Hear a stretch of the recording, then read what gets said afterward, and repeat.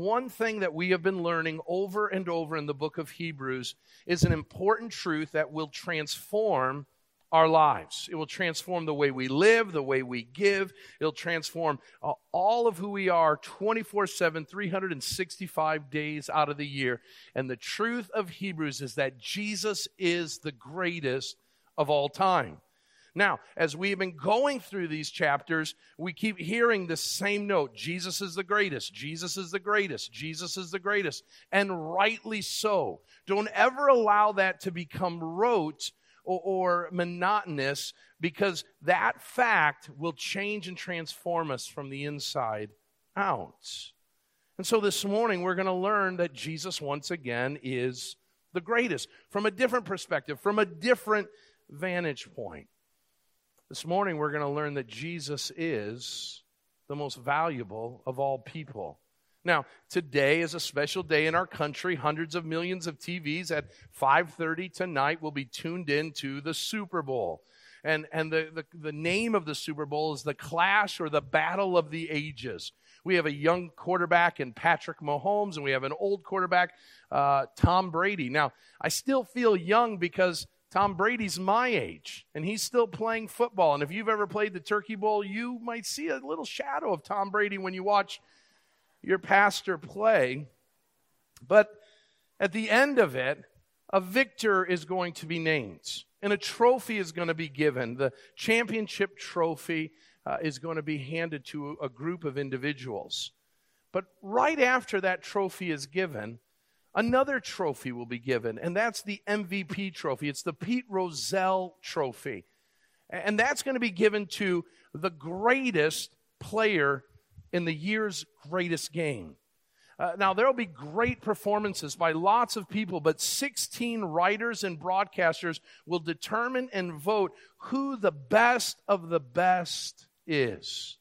They will be brought up to the stage. They'll be handed a life-size silver football as a way to recognize their most valuable playing in that game. There's no other gift given. There's no reward of money or a car or a trip. All it is the recognition that in the biggest game of the year, you came out on top. Can I tell you that the biggest wagering that will go on today is not who will win and lose the game? Because of this year's Super Bowl and the two quarterbacks that are playing, the biggest betting right now is on who will be the MVP. Can I tell you that in the heart of every person who lives on this earth, right now they're wagering on who the MVP is? Not in a football game, but in life.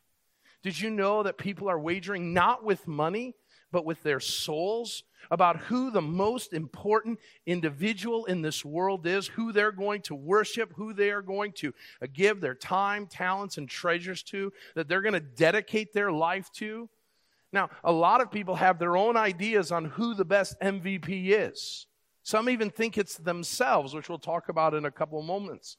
But the writer says once again that Jesus Christ is the MVP. He is the greatest of all time, and it is our job as Christ followers to wager all in on that truth, to not waver, to not falter in that faith or understanding. Now, what the writer has done is that Jesus is the MVP. He's the greatest of all time. Now, that doesn't mean there hasn't been great performances along the way. The angels, the patriarchs, the prophets, they have done great things. And in their place and in their moment, they did awesome works for God. Their works were remarkable. And then the law and the tabernacle, and later the temple, those institutions, they did some great things. They did a lot of good in their moments, in their time in the spotlight. But amidst all of that, the writer of Hebrews says, all of that stuff from the Old Testament, it was good, but Jesus is greater. Jesus is better. Jesus is more superior. Jesus is the greatest of all time. And we need to put our faith and trust in that. And so what the writer is going to do in verses 15 through 28 of Hebrews 9 is going to explain once again why that's the fact. And he begins to do it by talking about this idea of a mediator. And he wants to start the question. We're going to answer three questions today. Number one, who is our mediator? Who is our mediator? Now, before we can answer who he is, we've got to answer the question of what is this mediator? It's not a word we use very often, but it's a word that's used 6 times in the New Testament. This mediator is a middleman between 2 opposing parties. That is, he's a go-between, the one who bridges the gap, who builds a bridge between 2 groups of people. And he does so by being a trusted individual on both sides. He is trusted, even though the 2 sides may not trust one another, he is trusted as one who can speak and act on their behalf. Now, when it comes to the mediator between God and man, the people under the old covenant said, we need a mediator. It's been clear that we are sinners. It was clear that we are in trouble because of our sin. And so we need a mediator. We need one to go between us and God. But we need someone who's like us, flesh and blood, one who endures trials and troubles, who knows what it's like to be a human. We need one who we can relate to, one who can represent us well. The problem with that is whatever mediator we would come up with, God would say they're not good enough. Abraham, not good enough. Moses, not good enough. David, not good enough. John the Baptist, not good enough. They were great, especially from a human perspective, but from God, they were sinful like the rest. You see, God wanted a mediator as well. Since the Garden of Eden, God has desired for a mediator to come to redeem people back to himself. But the problem is God's mediator needed to be perfect in every way. And so there was no man, no woman, no one young or old that would meet the criteria of being God's perfect mediator, but also one that was relatable to humanity.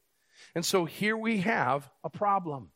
That is until the incarnation of Jesus Christ. And that is why the author says, notice in verse 15, that right away, who is our mediator? He says, therefore, he. Now, who's this he? We got to go back a couple of verses. Verse 13, for if the blood of goats and bulls and the sprinkling of defiled persons with the ashes of a heifer sanctify for the purification of the flesh, how much more will the blood of Jesus Christ, who through the eternal Spirit offered himself without blemish to God, purify our conscience from dead works to serve the living God. Therefore, Jesus Christ is the mediator of a new covenant. Our go-between is Jesus. Now, why does he meet our thing? Because he became one of us. He put on flesh. He made his dwelling among us. He endured trials and tribulations and, yes, even temptation. But on the God side of the equation, he did so with utter perfection and without blemish. And so this Jesus is able to bring 2 opposing parties together. Now, before you think, well, we got our guy and God got his guy and we just happened to get the same guy, we didn't choose Jesus. God, knowing we would never choose one who would work for us, who would relate to us and would be perfect, the Bible says, but God demonstrated his own love for us in this. While we were still sinners, God sent Christ to die for us. And so we have this thing where God, on both sides of the covenant, brings us one who meets our need for a Savior who knows our pain and our plight, but who also can say that he is holy and righteous. Now, for much of the world, they won't select Jesus. We live in a world where we're looking for mediators. Some will pursue mediators of other religions, whether it's Buddha, the gods of Hindu, Muhammad and the Islamic faith. Others will choose Mary or some other saint of Christian religion. Still others, in fact, probably the most used religion is the mediator where you say, I'm my own mediator. I'll figure it out on my own. But God's word says in 1 Timothy chapter 2, verse 5, that there is one mediator between God and man, and it's the person of Jesus Christ. Christ. He's our mediator. Now, the writer then moves and he says, okay, what are the reasons why he is qualified to be in this role? Notice verses 16 through 22. He goes on and he says, for when there is a will is involved, the death of the one who made it must be established. For a will takes effect only at death, since it's not in force as long as the one who has made it alive. Therefore, not even the first covenant was inaugurated without blood. For whenever a commandment of the law had been declared by Moses to all the people, he took the blood of calves and goats with water and scarlet wool and hyssop and sprinkled both the book itself and all the people, saying, this is the blood of the covenant that God commanded for you. And in the same way, he sprinkled with blood both the tent and all the vessels used in worship. Indeed, under the law, almost everything is purified with blood, and without the shedding of blood, there is no forgiveness of sin. Notice verse 23. Now, all of this was necessary for the copies of heavenly things to be purified with these rites, but the heavenly things themselves with better sacrifices than these.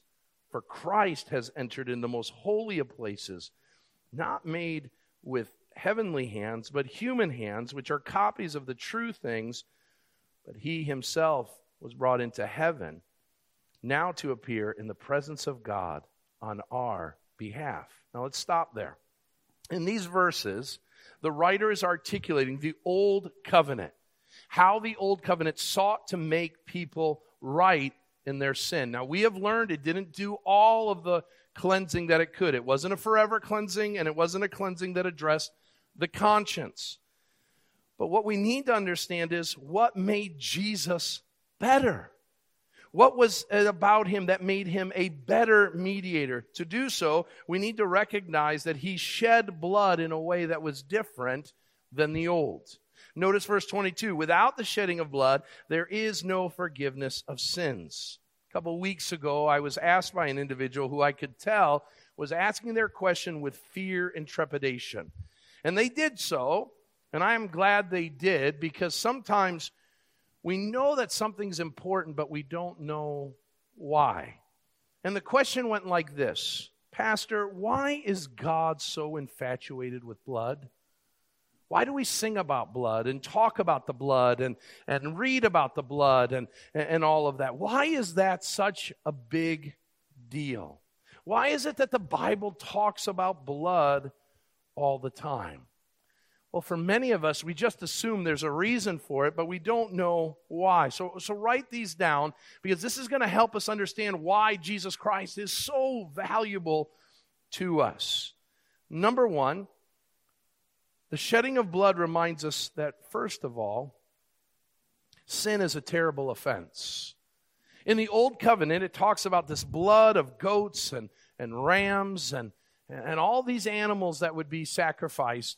But we forget, because we're Gentiles. We're not a part of it. But when you went to the temple, you would enter into the outer court. And in the outer court, it wasn't like our lobby where you would walk into that place and there would be some nice music playing and there'd be nice pictures and interaction. What you heard, and I don't mean to be crass, but what you would hear is the killing of animals. And if you've ever been a part of the slaughtering of animals, it isn't pretty and it isn't sounds you want to hear.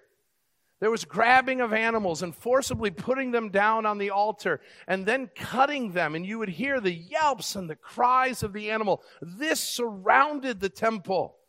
And for the worshiper in the Old Covenant, they would be reminded of how heinous sin was. And they would be reminded that if it wasn't that scapegoat, then it was me on that altar.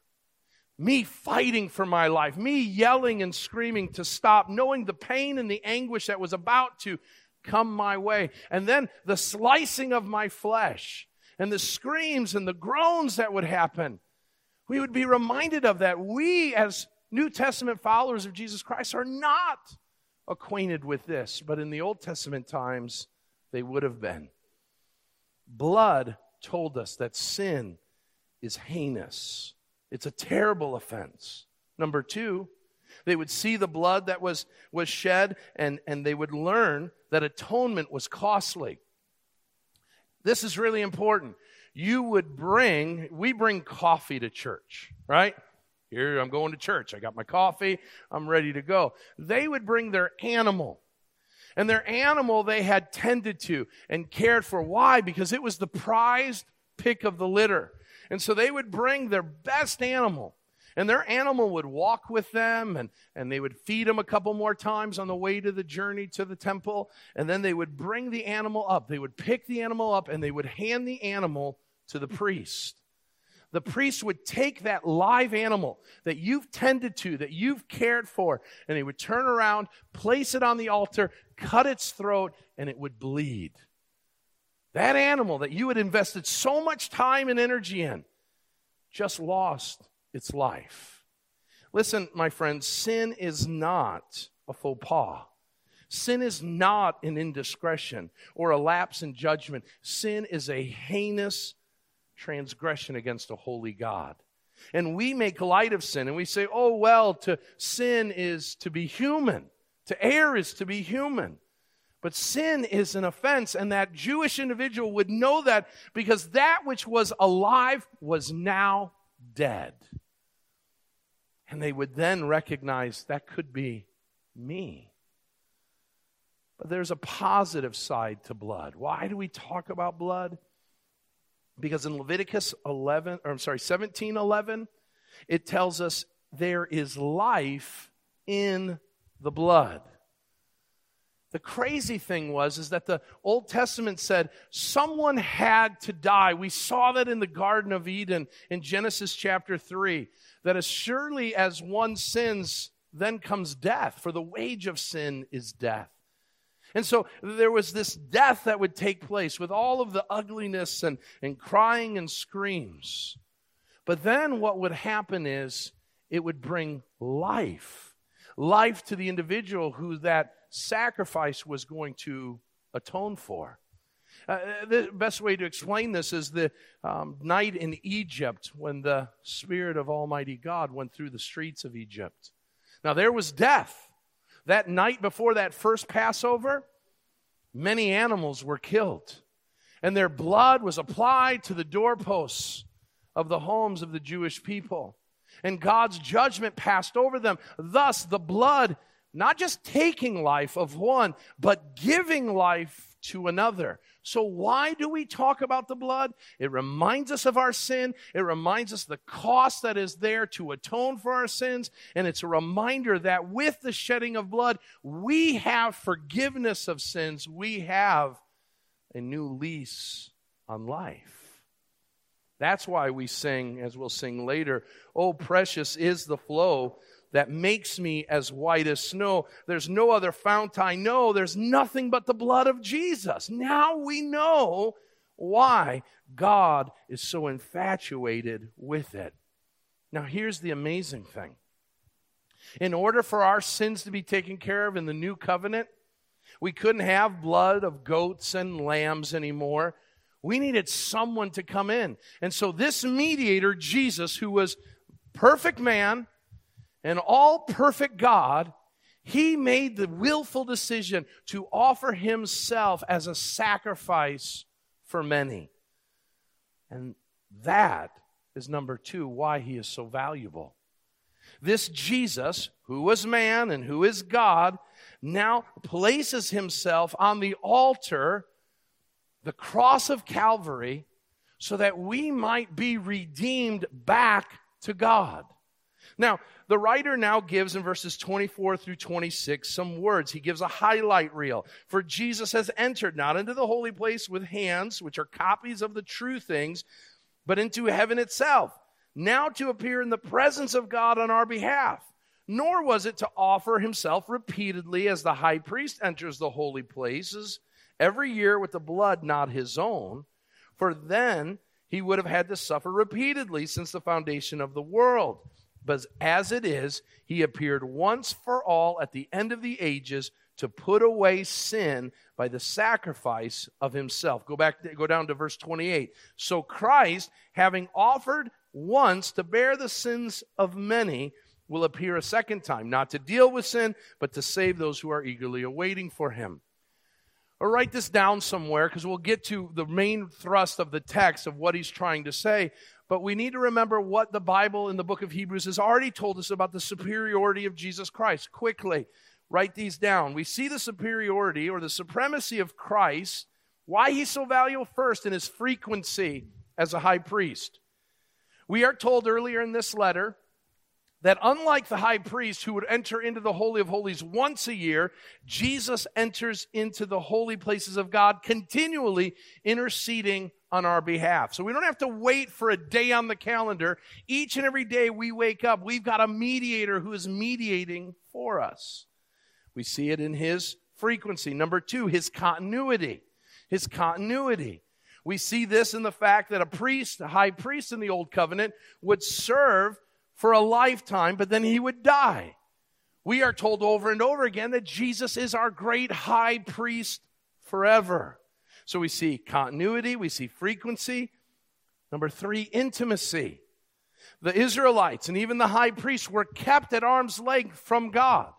There were curtains and doors that you couldn't enter into unless you were a priest. And then there were other curtains and doors you couldn't enter into unless you were the high priest. And even then, when you entered the Holy of Holies, you entered into a smoke-filled room that when God's presence came in, it was shrouded from full revelation because a sinful man could not be in the presence of Almighty God and be seen in that way.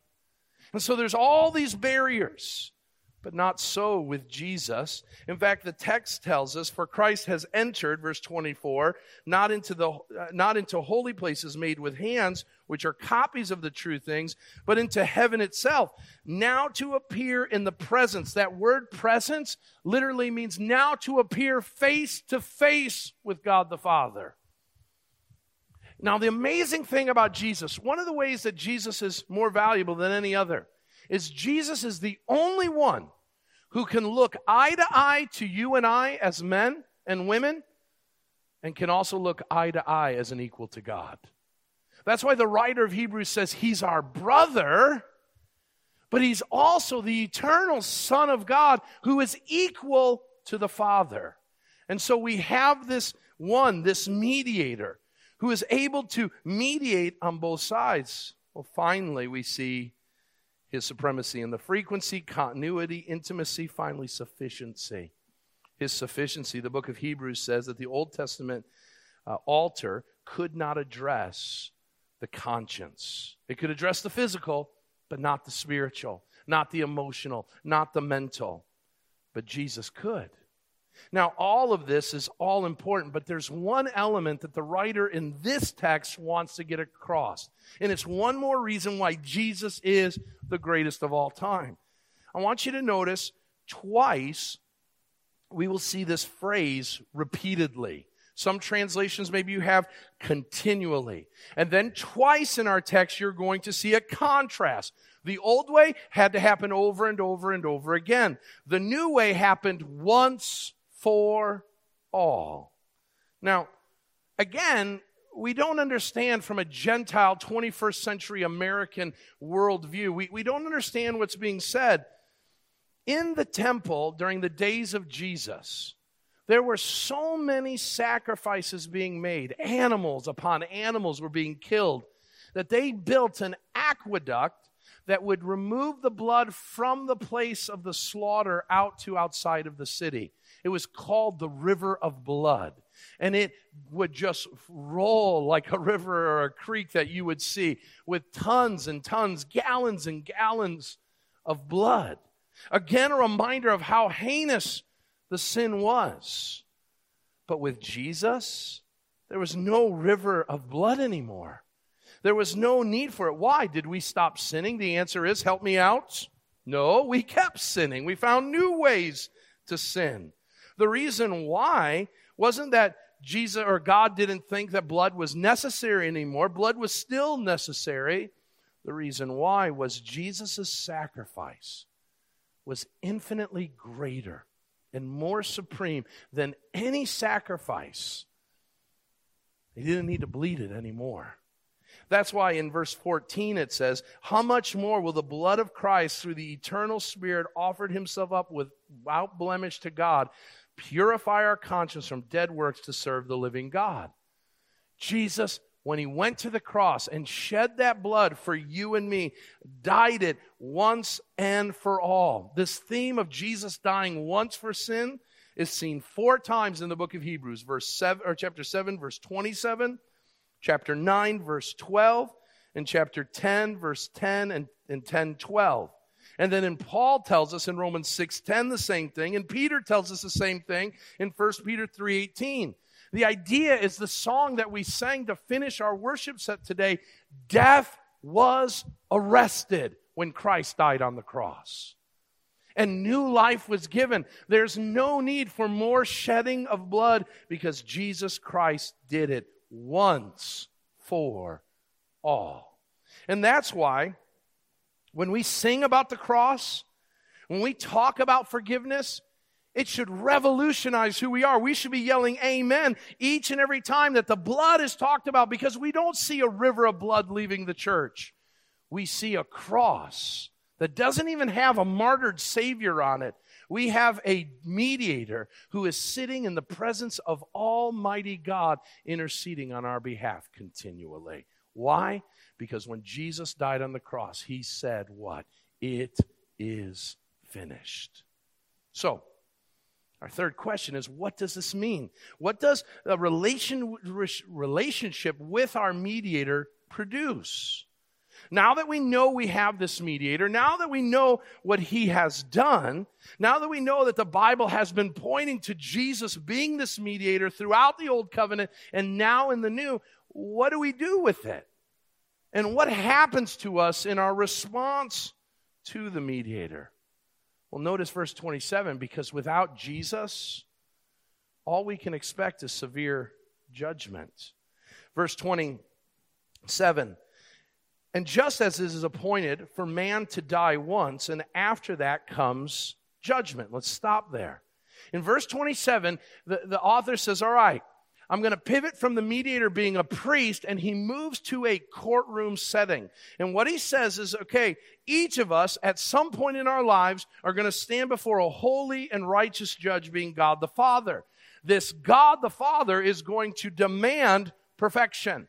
And so you and I are going to be on trial. We're going to walk in. The Bible says, when does this happen? After we die. We all die, and we're going to stand before him. What's your argument going to be? So here I am. Tim walks into the courtroom, and God says, why should I allow you into my heaven?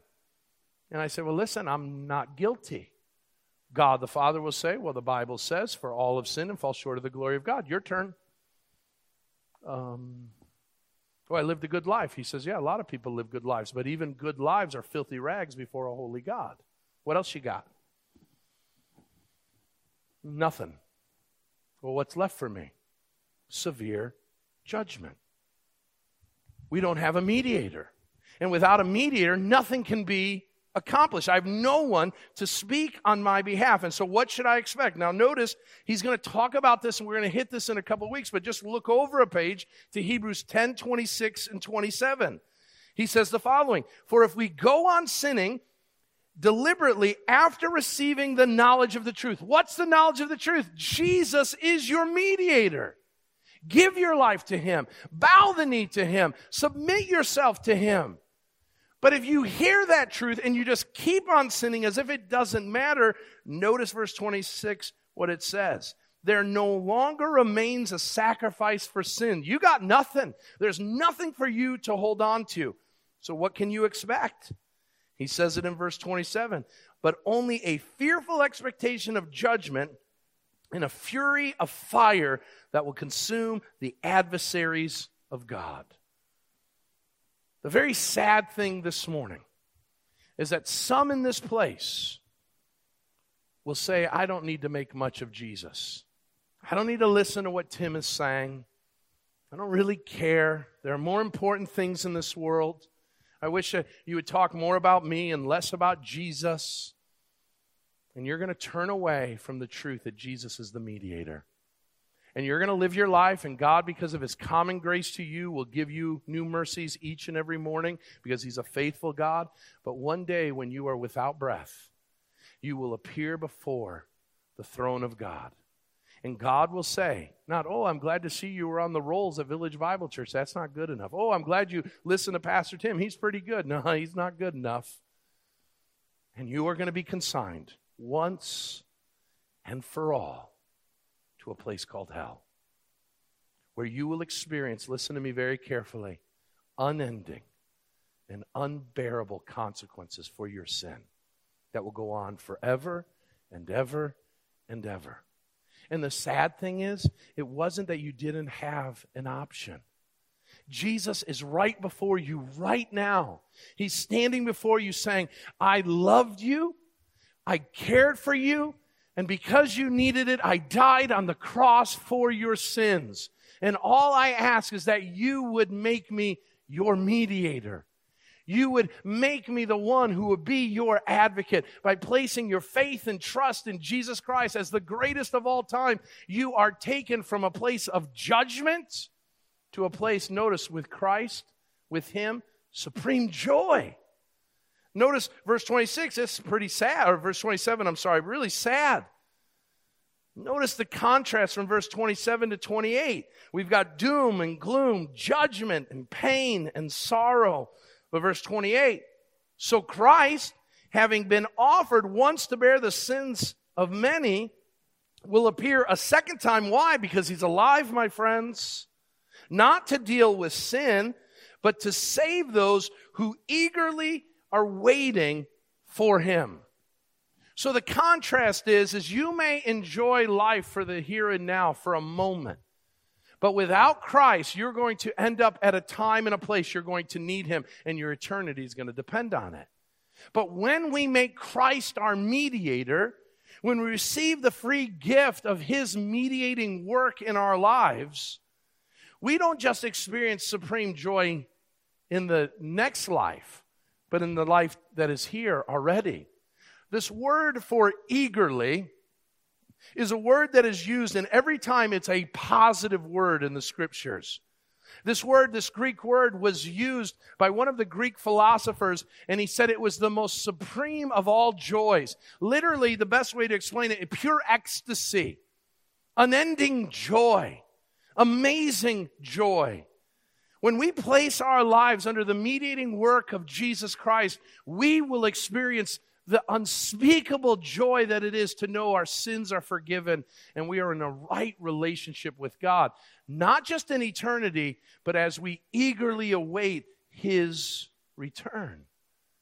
So let me ask you this morning, who's your mediator? Let me ask you this morning, who are you wagering on as your MVP? For some, it's maybe someone else. Maybe it's a relationship. Maybe it's a pursuit in life. Maybe it's your own good deeds. That will end in severe judgment. But when we put all of our wages and all of our time and energy down on Jesus Christ, and we say, Lord, you're it, then you will experience the joy of a right relationship with God, a peace with God, a grace and mercy from God. And you will experience something that you and I could never experience apart from Christ. So 2 applications very quickly. 1, if you're pursuing someone else, stop and pursue Jesus. And number 2, if you're a follower of Jesus Christ, this truth causes us, it forces us to not look lightly to our sin. Your sin and my sin. Listen very carefully. The sin you and I, when nobody was looking this week, we sinned. That thought, that word, that action, that we didn't think it bothered anybody, was the sin that put Christ on the cross, that endured all of that hostility, all of that forsaking by the Father. He did that with joy set before Him, and we would then just deliberately go on sinning? This should cause us to stop and say, what an offense my sin is to God. So I'm going to seek His forgiveness quickly. I'm going to do all I can to build disciplines and godliness into my life through the Word and through the Spirit so that I don't ever do this again, because how crazy is it that I would trample under the blood of Jesus Christ in this way? Let us not be trifle with our sin, but let us rejoice and be grateful. I'm going to ask the worship team to come forward, and we're going to close out this time by doing what we should do after a message like this, and that is to come to the table of Holy Communion.